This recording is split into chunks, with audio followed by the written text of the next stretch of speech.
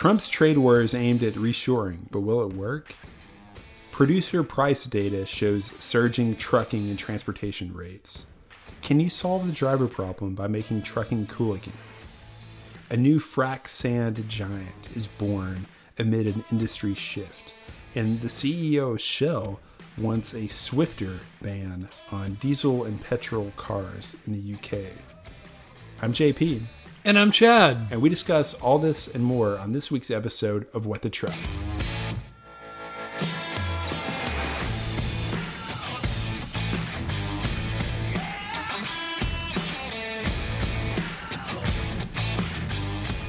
Yeah, so exciting to be here with you on episode 19, JP. Here on what, July 12th, 13th? I would say it's a big deal. It feels like it's Friday the 13th, and I'm kind of nervous about what's happening. Really? Yeah, I'm superstitious. Triskaidekaphobia? The fear of the number 13? Did you know what that was? Apparently I do. You seem terrified. I am.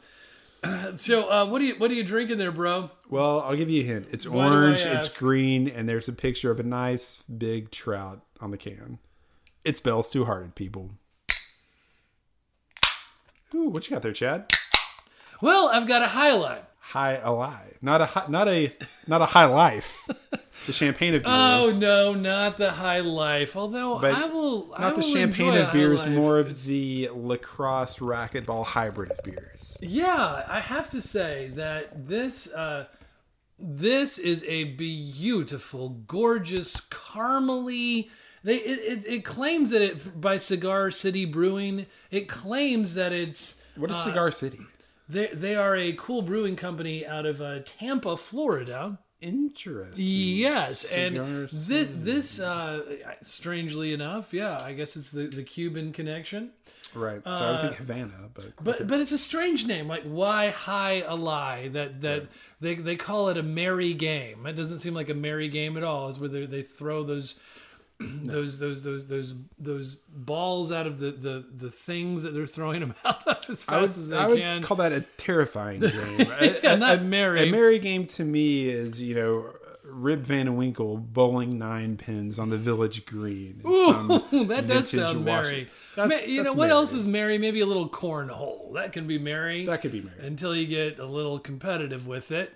But High Ally as a beverage, it's got, it compares favorably in its malt grain bill with the Bell's Two Hearted, I would say. But guess what? Rather than, as opposed to last week's Promenade with 4 hops, guess how many hops? I win the hops war. I'm going to say 6. 6 is correct. That's because I already told you. I don't know which 6 they are. But, boy, I mean, it's surprising that they don't call this a NEPA. Really? But, a New England Yes, right. IPA. But being from Tampa, A New England maybe, PA. maybe they, let's get a little more in there. Maybe they just have a thing against the Yankees. Yeah, maybe they're just like this. Like, is look, we're making a nice, India. hazy, unfiltered, double, whatever hopped NEPA, but we're not going to call It's it that. nice. You know what? One of my favorite things to do is talk headlines of the week in trucking transportation while having a gorgeous beer. Samesies. So what's up? So one of the fun, crazy, insane headlines of the week is, well, yeah, we all know it's the Trumpian massive tariff. Trump tariffs. Yes. Yeah, it certainly gives us a lot to talk about. Right. It's hundreds of billions of dollars of extra costs on the American consumer. Whoa, you're just cutting right to the chase, aren't you? Well, it's a little bewildering to me. It's a little disconcerting. One of the things that's funny about all the things that are going on with the tariffs, it feels like the tariffs are beginning to feel less like possible strategic targets and more like an indiscriminate bombing campaign. Yeah. Have you ever went to buy a new iPhone and said, this should cost about 25% more? I have not. In fact, the opposite. Then you probably are not in favor of these tariffs. So you're saying none of us should be? Well, Well, the latest consumer products to be targeted include everything from tuna and salmon, and other fish to luggage tires, dog leashes, handbags, toys, baseball gloves, furniture, apparel, mattresses, electric lamps, and television cameras. Is there anything that it doesn't touch on? Pretty much the aim could be anything imported from China. Yeah, and Trump actually said that he is considered, the goal was essentially to target every dollar of Chinese imports that we bring into this country, which is, a big chunk of our, consumer economy. This is what I think, JP. I think that our audience probably has heard a lot about this anyway. There's an interesting analogy that you talked to me about, why to me, are tariffs frustrating to you? To me, what's the analogy? To me, they don't work because we saw this on the initial sort of play that Trump made with the trade war stuff when he put the tariffs on steel and aluminum. Okay, right? Yeah, the beginning. Supposedly to encourage renewed employment among our nation's depressed Rust Belt, post-industrial centers, right? But U.S. Steel, stock exploded on that news. It went right up, and it wasn't because they said they were going to hire a bunch more people and produce a lot more steel, right?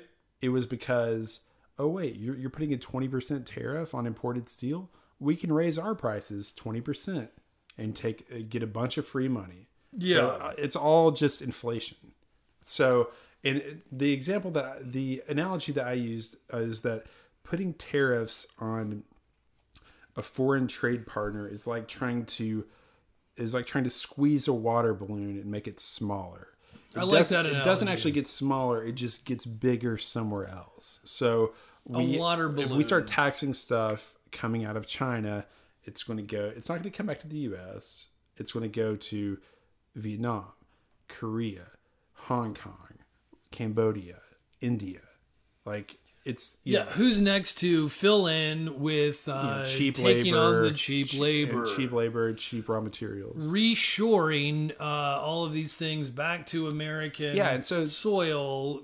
This was your point in the piece that you wrote about this, was that the dream is to, then this baffles me, but the idea that we're going to bring an iPhone factory to the U.S. and people will actually want to work in that, right? To rebalance instead the of offshore export ratio. Instead of offshoring and outsourcing, we are reshoring and insourcing. Yeah, but has that actually played out? No, it has not so yet. far. No, it's not. We write about it in the article, such as the analysts and experts projected out and look at it so far, but I feel like that must be the end game. And it's similarly and related is our next headline: producer price data showing surging trucking and transportation rates. What's the takeaway to you about this piece from Ibrahim? Yeah, so this is by Ibrahim Bayan, our chief economist. And he's talking about the producer price index, right? Which is, when we PPI. When we talk about inflation, most people focus on the CPI. Yes. The consumer price index, which is like, okay, a gallon of milk costs this much compared to what it used to. A gallon of gas costs this much, et cetera, et cetera. And so it's about price. It's about trying to get at inflation based on prices paid by consumers. The PPI looks at the other side of the economy, end of the continuum, which is the prices paid by manufacturers. So how much does electricity cost? How much does water cost to produce? How much does like as it's coming into us to a factory? Yeah. Like a factory is consuming electricity, a factory is consuming water, a factory needs, industrial real estate, a factory and manufacturers also need transportation. And that the rapid inflation in transportation costs since we're seeing since huge the inflation. middle of 2017. As we know, it's I don't mean affected. to. Yeah, go ahead. It's affected manufacturers. It's affected shippers. It's it's kind of interesting because there's an interplay.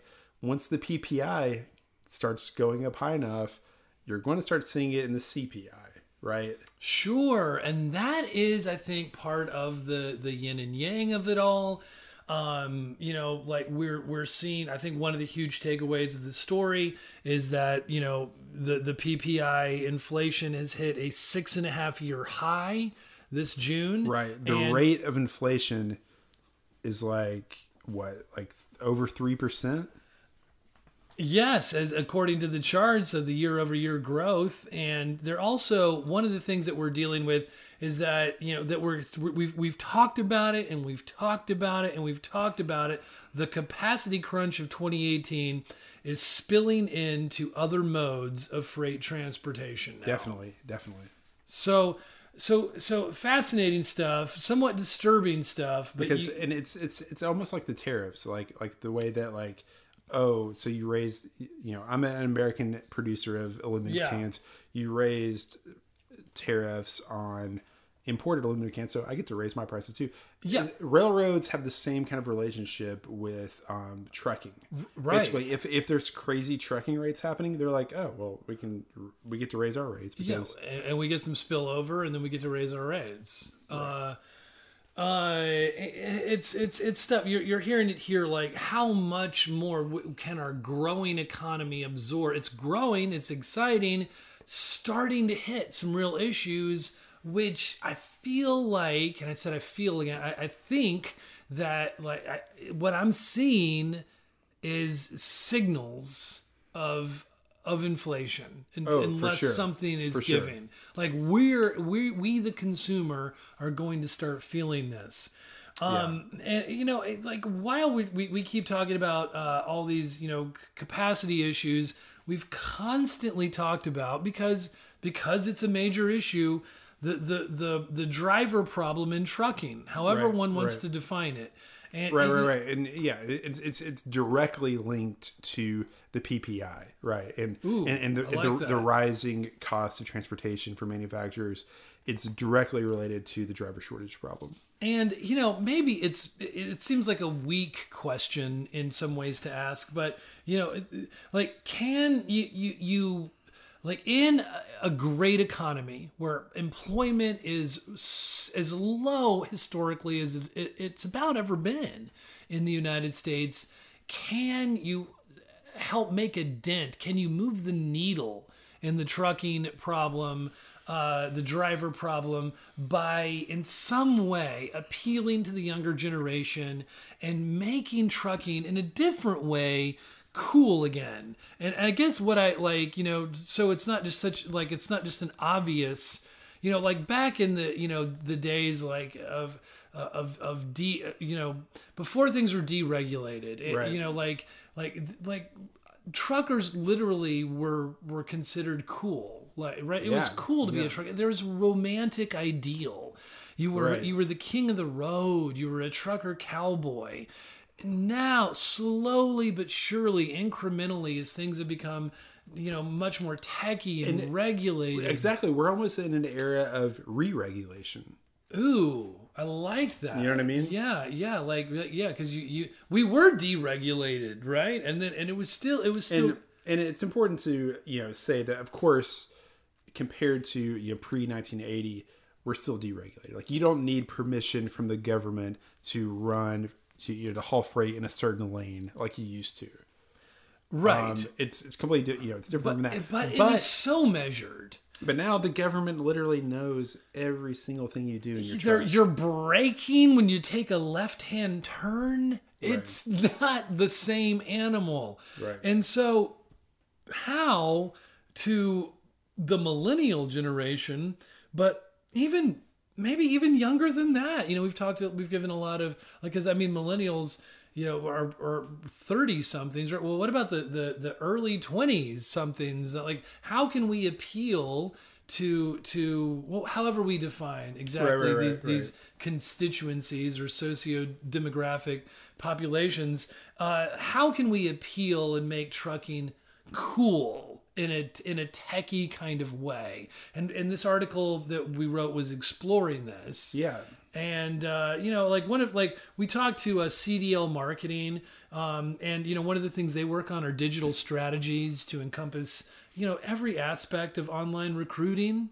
Right. And they constantly are looking at how can we make trucking cool, and helping carriers of all sizes and private everywhere. They're looking at like how can we do that, and the COO, Ben Ani, who was actually on for our 5 Good Minutes last week, he said, I talked to him this week, and he said, for our parents' generation, it was all about how cars were cool, and there were muscle cars and all that. He was like, nobody in our generation cares about that anymore. In the past, trucks were really cool. What are you driving? What's your equipment? That is not it. I kind of think, though, that's being a little undersold. Like, the more I learn about like the physical truck itself, they're cool, the more I think it's an incredible machine. Like these trucks completely are hauling tens of thousands of pounds all day, every day, over 100,000 miles a year. Yeah. They way outclass any. It's like dinky consumer vehicle totally you can buy. Like, I remember thinking how cool it would have been to be just like to have a little van when I was like in like college, like just like I could have a van. How cool that would have been. I could sleep in it. I could like travel the country, and that would be awesome. In a van down by the river.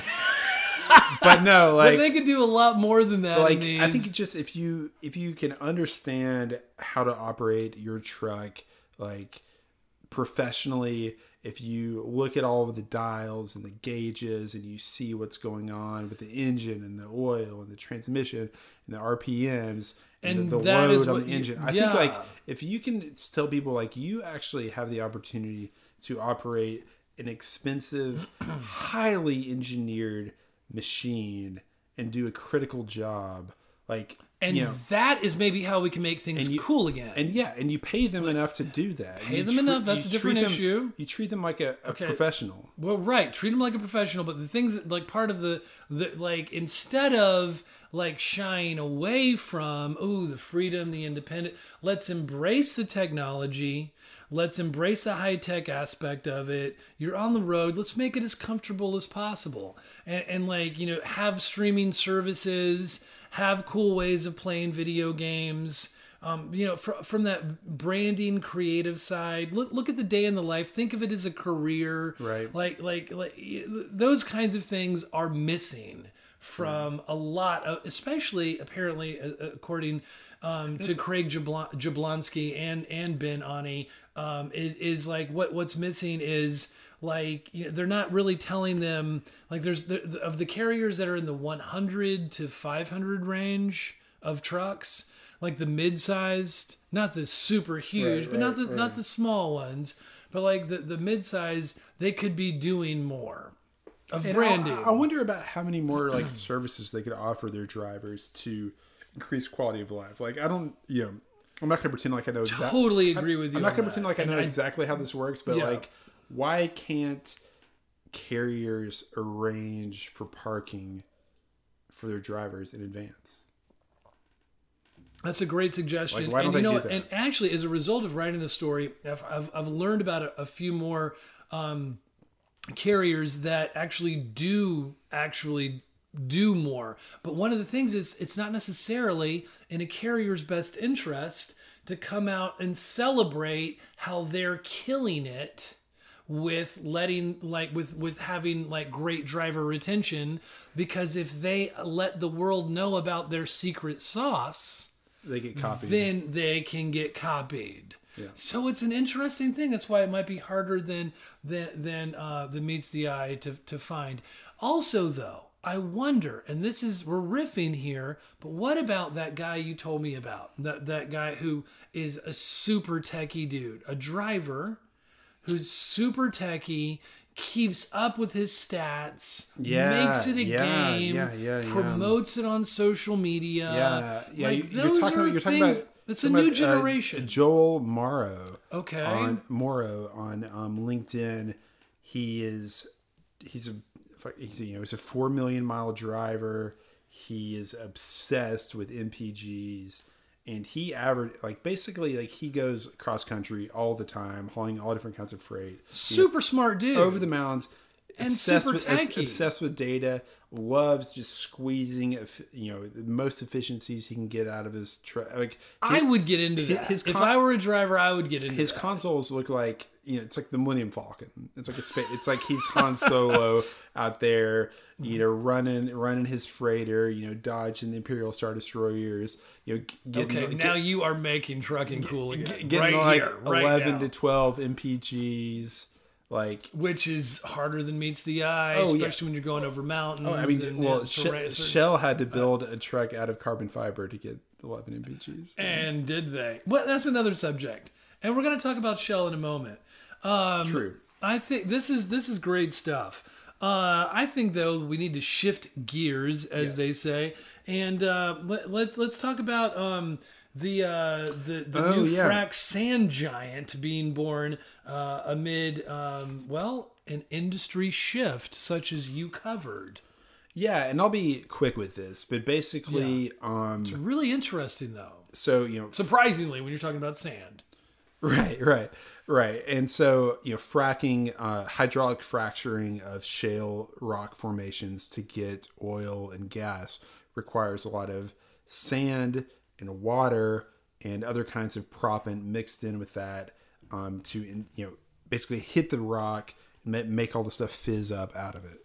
And so frac sand, and we're talking a lot of frac sand. So last year, the demand by the fracking industry for sand, 63 million tons. That's projected to reach. You're getting pretty granular now. That's projected to reach 100 million tons this year. Okay. And so historically, so it's trending up, as I understand. It's trending up. Three things I want to talk about though. Yes. So the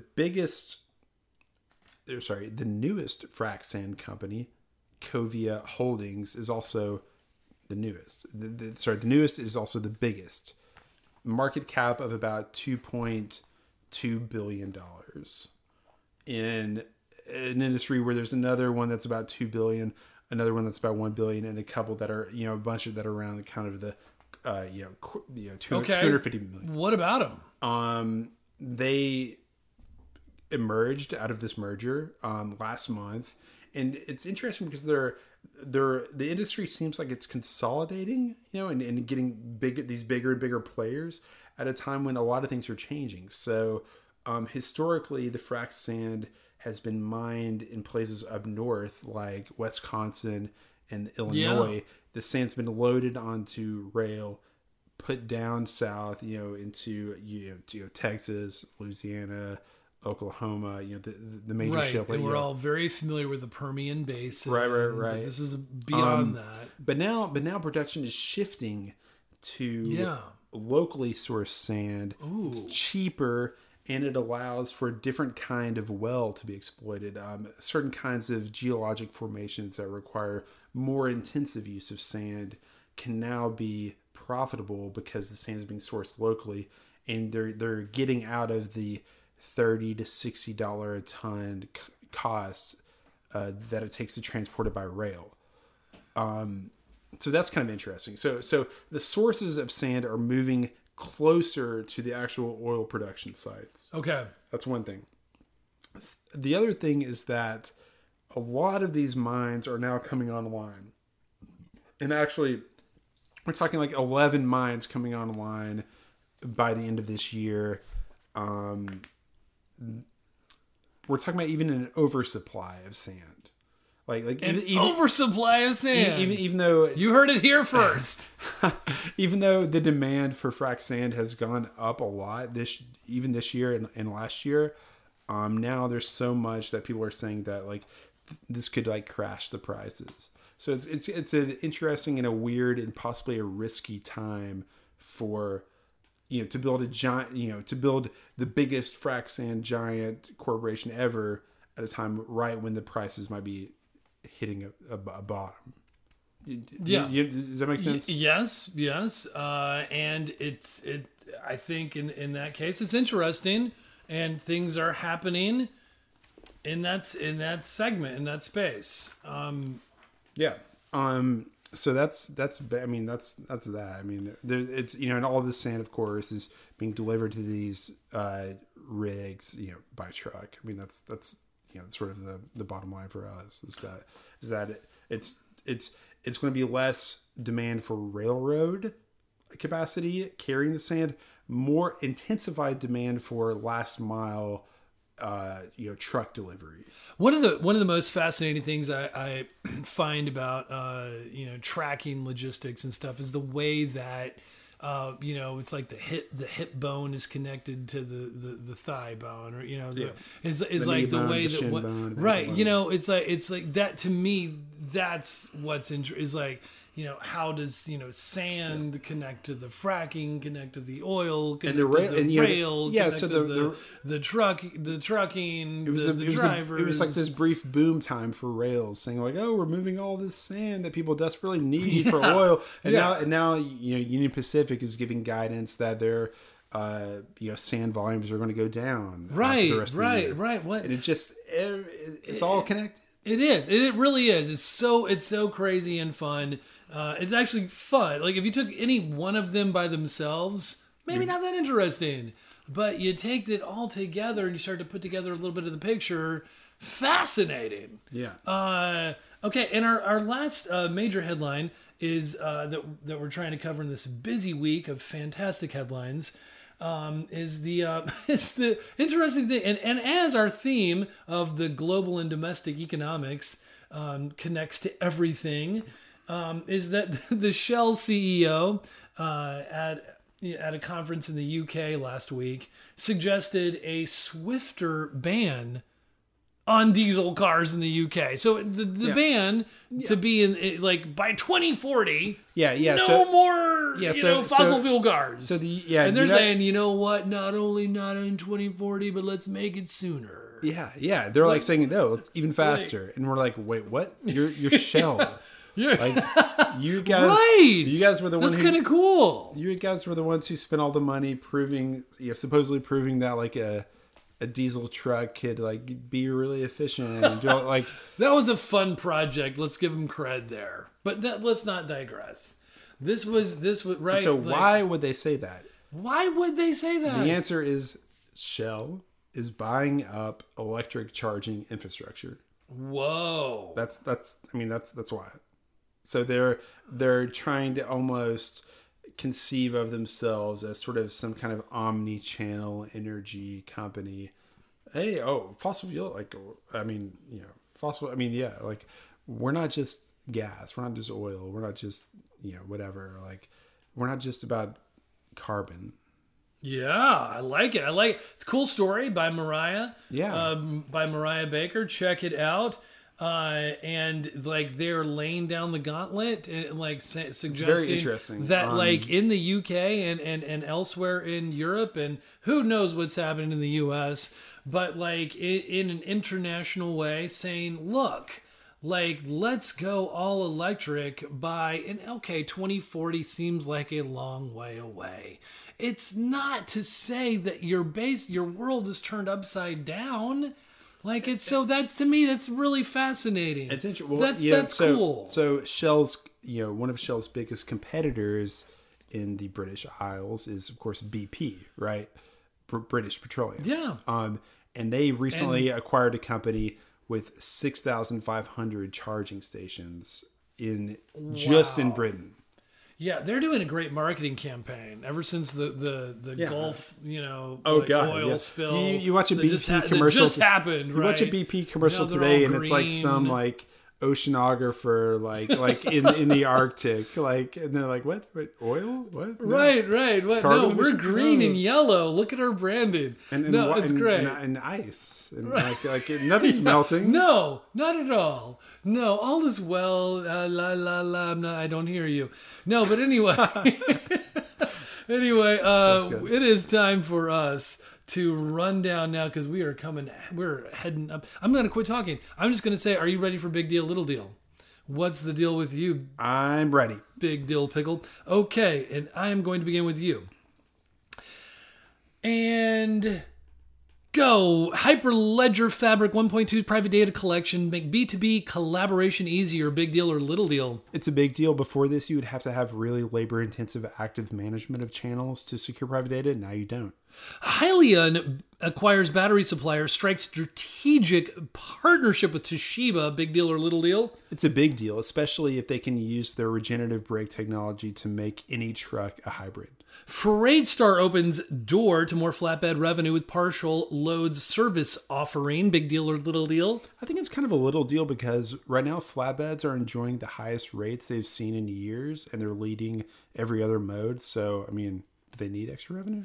Intermodal is just one piece of what Deutsche Bank sees as an improving rail picture. Big deal or little deal?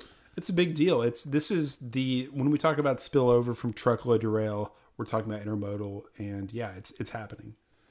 Ohio moves forward on autonomous, but public still needs assurance. Big deal or little deal? Big deal. It's all about public acceptance for autonomous adoption, and Ohio's an important state. Is the fallout from the Dynamex decision a big deal or a little deal? Little deal in the short term across the U.S. In California, it could have huge impact for anyone involved with the independent contractor model. Used truck prices continue to be strong in May, but equipment supply remains tight. Big deal or little deal? Little deal. OEM suppliers can't provide needed components fast enough, and there's a bottleneck. Mack and Volvo develop technician training programs in conjunction with community colleges. Big deal or little deal? Little deal. We're not facing a crisis in technicians, just a shortage, and we'll constantly be adapting to new technologies. And we nailed it! Booyah! Yeah! Good times. And happy to bring you another episode of What the Truck. And that'll do it for the big stories this week. As always, we go into more detail about each of the topics we've talked about today on our website, freightwaves.com. We will continue to publish this podcast weekly, so be sure to subscribe to What the Truck on Apple Podcasts, Google Play, Stitcher, and SoundCloud. Also, make sure to leave us a review to let us know what you think of our new podcast.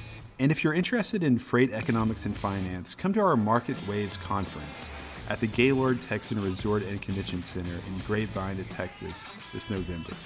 Visit marketwaves18.com to learn more about this event. That'll do it for today. Thanks for tuning in, and we will see you next week on What the Truck.